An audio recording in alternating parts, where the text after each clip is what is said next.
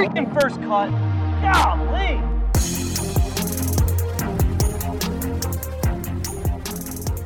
Welcome to the First Cut Podcast. I'm Rick Gaiman, and this is your first look for the Olympic Games. That's something I don't get to say too often. Joining me to break it all down, Sia Najad is here. Sia, welcome. Yeah, Rick, and we weren't sure we were going to have these Olympic Games, so it's even better and even sweeter to get to watch this week, so I'm super excited about it. And we waited 5 years from the last one. So this is a long time coming. I'm excited. There are some things we'll need to talk about, but also rounding out our crew for today is Greg Ducharme. Greg, it's the Olympics. It's the Olympics. I am getting a little more and more excited as time goes on. I feel like the Olympics has been this drama that's kind of stood out throughout the entirety of the year for so many, going back to last year, for so many different reasons. And it's finally time to take a look at the play, right? See who's actually going to play. My hope is the drama with, players withdrawing, and I'm calling it drama, whatever you want to call that topic of conversation, hopefully is ending. And hopefully we don't hear about it again. And our final field is set. And these 60, whatever it is, 60 or 59 players end up finishing the event. As of right now, 59. We'll talk about that in just 1 second. But the format, Sia, is something we actually see fairly often on the PGA Tour. It's a no-cut event. 59 or 60 golfers. We'll talk about that in just a moment. 72 holes. It's stroke play. So there is, no threat of missing the cut. Very little threat of a DQ or a WD. Something. I guess we'll see. But generally guaranteed 4 rounds for this event. Yeah, so it'll be, it's not going to be a foreign setup to anybody that watches golf, which is kind of cool. So other than just the cut issue or the lack of a cut. So yeah, it's funny because I think when people think of the Olympics, they're just assuming it's going to be different, some sort of like really different kind of quirky setup. But no, this is 59 golfers as of now, just going out for 4 rounds, and whoever has the best score at the end of 4, well, that's your winner. That's your gold medalist and down the line. The best score at the end of 4. Oh, I like that. Ooh, that does have a ring to it, right? I've heard a lot of complaints, may be strong, but I've heard a lot of, I'll call them complaints. Complaints saying that the format is just the wrong kind of format, and we see this too much, and it needs to be something different. But if you think about the purpose of the Olympics, deciding who's going to be a gold medalist, who's going to, be I guess the idea is the best golfer in the world.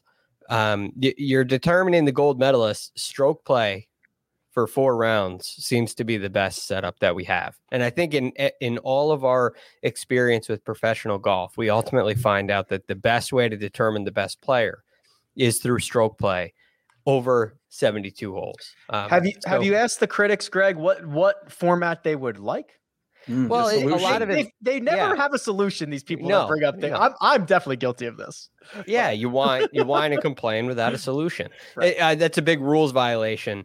You got to have a solution. So one, I'm not really complaining about it. Right. But I think the ask from people seems to be a team, some kind of a team format where the team actually carries weight and the players from the U.S. have to play together. Because there's really no team aspect to it. There's the Tommy Fleetwood and Paul Casey from England. They don't have to know each other. They don't have to try. They basically just go out and play under the same flag, but it means nothing because it's just an individual event. So I guess I see where they're coming from on that front. I guess we'll see. Try again in 3 more years and see what happens. Okay. Kasumi Gaseki Country Club. See, if you remember back to Rio, a course was actually constructed specifically for the Olympics. I believe it was a Gil Hans design. It took them however long to do. They built it. Not the case this time around. This course is basically 100 years old, but it was redesigned by Tom Fazio about 5 years ago to modernize it a little bit, to make it longer, significantly longer than they normally played. It'll play about 7,400 yards. The Fazios added about 500 yards to it. And they did something that is pretty unique because if you think back to the Zozo Championship, a lot of these Japanese courses have 2 greens on every single hole because of, I don't know, the way that the weather can affect the strains of grass. You play one green in the summer and one green in the winter because they're two different types of grass. The Fazios came in and made those two greens into one. So kind of an interesting redesign and an interesting challenge that they had on their hands. Yeah, I mean, and I think, I think it's just going to be the optics of it are going to be really interesting, especially with those greens. But, outside of that, we're pretty straightforward here, right? I mean, it's a par 71, 7,400 and change. So, it's you want to be, I guess, a little bit long. And you guys correct me if I'm wrong here, but, the rough is pretty penal here. We've got some, tree line fairways for the most part. So outside of that, is there anything, we need to be considering when it comes to kind of like analyzing this course? Greg, do you have, I have something that's going to derail us. So if you have something real, you should go now. So I've done all right, I'll go quickly. I've done a little looking around at the golf course. I can't wait to be derailed, by the way. But the reading that I've done hasn't had the same kind of descriptions that we normally get here, where it's going to favor X, Y, and Z. But I was able to watch some videos and flyovers of the holes and get that kind of voiceover description. The thing the biggest thing that I notice is the angles of the greens. So the greens are all set at some sort of angle where the farther right you go, the longer it gets to carry the front edge. The farther left you go, the farther, kind of like the 12th hole at Augusta National. That similar concept. So that has a tendency of benefiting guys who have really high apexes, depending on the firmness or softness of the golf course. I heard an interest. I think there was a language barrier thing here because I heard the superintendent talking about how it changes. And he said that at least the translation we got was when it's soft or when it's dry, it's soft and it gets heavy and firm when it rains. So I feel like that's backwards. I don't think you're going to see the ball bounce more. He's either talking about the soil underneath getting like thicker and or it was just something was lost in translation. So it's hard to take anything from that. But the angled greens definitely play a role. I just don't know how firm the greens are going to be at this point. The only thing I was going to mention is a couple of things. There's two courses here. There's an East course and the West course. They're going to use the East course. Hideki Matsuyama, not only our reigning Masters champion, coming from the host country, but has won twice on the West course here. He won the 2009 Japan Junior and the 2010 Asia Pacific Amateur. I believe the latter one was the one that got him into the 2011 Masters. So just, fun little nuggets to share. It's Olympics week. There's a lot going on. It's not nothing, It's not nothing. It's a different golf course, but this is the guy. Hideki Matsuyama is the guy here. He's the guy to beat. We'll see what happens. It's a lot of pressure. Probably means he won't win gold, but I can't wait to see what he does. According to odds makers, the guy was Jon Rahm. I woke up Sunday morning, checked my phone, and saw that Jon Rahm had tested positive for COVID and has withdrawn. And just hours earlier, Saturday evening, we learned that Bryson DeChambeau, same thing, positive test, and has been replaced by Patrick Reed. As of this moment, the Spanish Golf Federation has not replaced Jon Rahm. I had heard rumors that Jorge Campillo was trying to get over there, but right now we've got 59 golfers. And Sia, this really changed the entire complexion of the field. It came out, the news came out before, DFS pricing dropped, which is good, but it now essentially asserts Colin Morikawa, the Open champion, as the favorite to win this gold medal. Yeah, and I guess this is his first Olympics, but he wins everything the first time as it is. So, I mean, it completely makes sense that Colin Morikawa was the favorite here. I mean, he's just playing better than some of these kind of bigger names, if you will, the Justin Thomases, the Rory McIlroys of the world, even the Hideki Matsuyamas. So, I mean, Xander is obviously in that conversation, but I see no problem with Colin being the shortest number out here. Lining up after Morikawa is Xander, which I think is hilarious. I mean, listen, I love Xander. The guy who doesn't win is the second shortest odds to win this. I guess it's a no cut thing, Greg. But because the next two guys, Xander and JT, they're like your no cut specialists. They're the guys we fire up at all these, WGC and all these one-off events. And they've played well in Asia before. Yeah. for whatever that's worth. Xander Schauffele didn't he win the HSBC? I think he hunted down Tony Correct. Finau and won over there. Justin Thomas has won the CJ Cup twice. I was going to say twice. I believe it is twice. Yeah. I think he won that twice. So he's won, and not in Korea, in South Korea. So they've had success in Asia. They've had success in no cut events as well. So it does make sense. The Americans are piling in. Where's Patrick Reed on the list? He's still got to be up there. Yeah, I have him at like 14-1 right now. Bryson was, if I remember correctly, was 18-1. Rahm was about 5-1. So it was a pretty seismic shift. Basically, everybody in the top 10 or 12 had their odds shortened when those two guys got bounced. Right, which makes a lot of sense. And in a way, it makes the event. It makes it really interesting because I don't know. There was a thought that, hey, okay, Jon Rahm is the guy. Bryson, his first time on a golf course like this, will definitely have an advantage going in. Without them, I think it opens things up a little bit. A Xander, a JT, they're a little more unpredictable, but still the best players, and over 4 rounds, still very likely to be in the mix. I think with all that Hideki Matsuyama from Japan, Sung Jae Im, and Siwoo Kim, all that they have to play for, you got to figure they're going to bring their A game as well. So I think their chances just improve a little bit. So I think you're going to see some real drama with that grouping.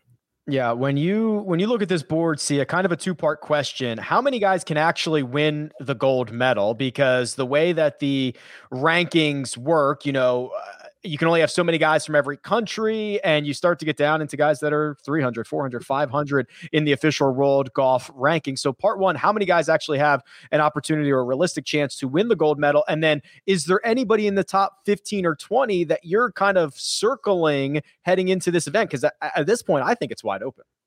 Yeah, I think it's wide open. I think anybody within the 30-1 range is definitely viable to win a gold medal and certainly to medal in the first place. I mean, as I look down the line, I do like Colin. I do like Xander. I think Sung Jae Im, I know there's a narrative, and we'll talk about this more tomorrow around Sung Jae Im, but he does measure out pretty good here in terms of the all-around game. So I could go as far down as Sung Jae Im and probably be okay here. Pick a guy. Pick a guy 30-1. Who do you like? If you had to make one bet right now, who would it be? It would be Sung Jae Im. Okay. If it was going to be that range, it would be Sung Jae Im. If I could go maybe a little bit shorter than that, maybe a Joaquin Niemann at 20-1. It wouldn't. Yeah, Niemann's interesting. That caught my attention too. He's 20-1. He's longer than people think. I think he's just better than people think. I think he's got the firepower. You give him 4 guaranteed rounds, it certainly becomes interesting. So, Greg, I kind of posed the same question to you of these, call it 30-1 guys, which I think are, there's a big gap on William Hill. After Mark Leishman at 28-1, it drops off to Guido and Garrick Higo at 45-1. So William Hill kind of saying, here are the guys that have a chance. It's 28-1 and shorter. Is there someone that stands out for you? Well, I think Corey Connors goes into and I know he's way shorter than that. So he stands out to me just on that board as a guy that is going to have a chance anywhere he goes because of his ball striking. But if I go down the list, down the list, guys that are a little bit longer, who is the highest world golf ranked player that I think could really win? I got to think it's Mito, right? I think I love that. I think he's kind of the cap, and he's a guy that's had great success in the world of golf of late. He's definitely feeling very confident. He won twice on the Corn Ferry Tour, right? This year and 3 this season, which goes back to last year. So that's your Battlefield promotion. And all of a sudden he's a PGA Tour player and kind of on a heater. And so you look at that number and it's really long. I think he's the longest guy that I feel comfortable with. That's where I'd go. The longest on my list for sure. Yeah, I love that. He's 100-1. So, Sia, we can kind of touch on this little narrative here, because I think you have to be really careful with the way that we talk about the two South Korean players. That's Sung Jae-im, it's Siwoo Kim. We have talked about this in the past couple of weeks. Any medal for them would mean that they would not have to go through the required military training in South Korea, which essentially means they're going to miss 2 years of their golfing career. And we were just kind of talking about this before we went hot. I think they're going to get a lot of narrative money. They're going to get like, hey, I'm just going to auto bet Sung Jae. I'm going to auto bet Siwoo Kim. Sung Jae's 28-1. Siwoo Kim is 50-1. However, keep in mind, there is no difference in color for them between a gold medal and a bronze medal. So if they're really in it and they have to protect the bronze or a silver instead of going out and trying to win gold, that might impact your outright bet, but it is certainly not changing the outcome for those guys. Yeah, which is why if you can find like a win, place, or show, obviously like a top 3 or 2 medal, that's what you want to do with Sung Jae and Siwoo Kim. I definitely think Sung Jae is a lot more realistic. And by the way, as far as that narrative is concerned, again, we can talk about this on the DFS show tomorrow too. But I mean, it's kind of a real narrative, so much so that you kind of wonder. And I don't know how the groups are going to go out on the final day, but you kind of wonder if, Sung Jae is near the top and he's grouped with a guy that, is also in medal contention. I mean, I don't think it's super. Again, I'm speculating. I'm the narrative guy. I totally get it. But it's not that far-fetched to assume for like at least a split second that, hey, somebody's going to, maybe hit it in the water so somebody else can maybe, get bronze or something like that. Again, it's fun to talk about, unfortunately, at these players' expense, because in all likelihood, they probably don't want to serve that 2 years in the South Korean military. With that said, it's a factor. I mean, by the way, these guys, dropped out of the Open, right? And I'm presuming, and Rick and Greg, maybe you know this, that they probably got out here a little sooner and might be a little bit more familiar with this course. I'm assuming that. I don't actually know it, but either way, they've been focused on this for quite some time. They have certainly turned their attention to the Olympics a lot sooner than the rest of the field. Okay, Greg, you get our closing thoughts here. We've got Captain America lacing them up for Team USA. We've got a golf course that should play really great, should test these golfers. And even without John Rahm and Bryson DeChambeau, there's a lot of interesting storylines. Closing thoughts on how this Olympics could shape up. Well, let's hope that everything goes smoothly and we don't have, off the golf course narratives that in a negative landscape. So that's one thing. Second thing, no cut event, small field, half the field you probably haven't heard of. It's easy to look at that and say this is a weak field, or so because it's a weak field, it's not going to turn out to be a great tournament. But as we know, in no cut 4-round events, the cream always seems to rise to the top. So I am predicting a great finish here on the PGA in the Olympics with some guys you're familiar with on the PGA Tour. I think they're going to show up to play, and I think they're going to give it a great run. So I am very excited to see what happens. Very excited to see how it all turns out. Yeah, and sorry, Sia, go ahead. No, I was going to jump in because Greg, you mentioned Mito Pereira and 7 birdies his final day at the 3M Open. So this guy is primed and ready. It's interesting that you just mentioned him. Yeah, I mean, I wish he wasn't. In a way, I wish he wasn't playing. It probably means he's not going to have a lot of practice around time with the protocols and everything. But that being said, I love his confidence right now.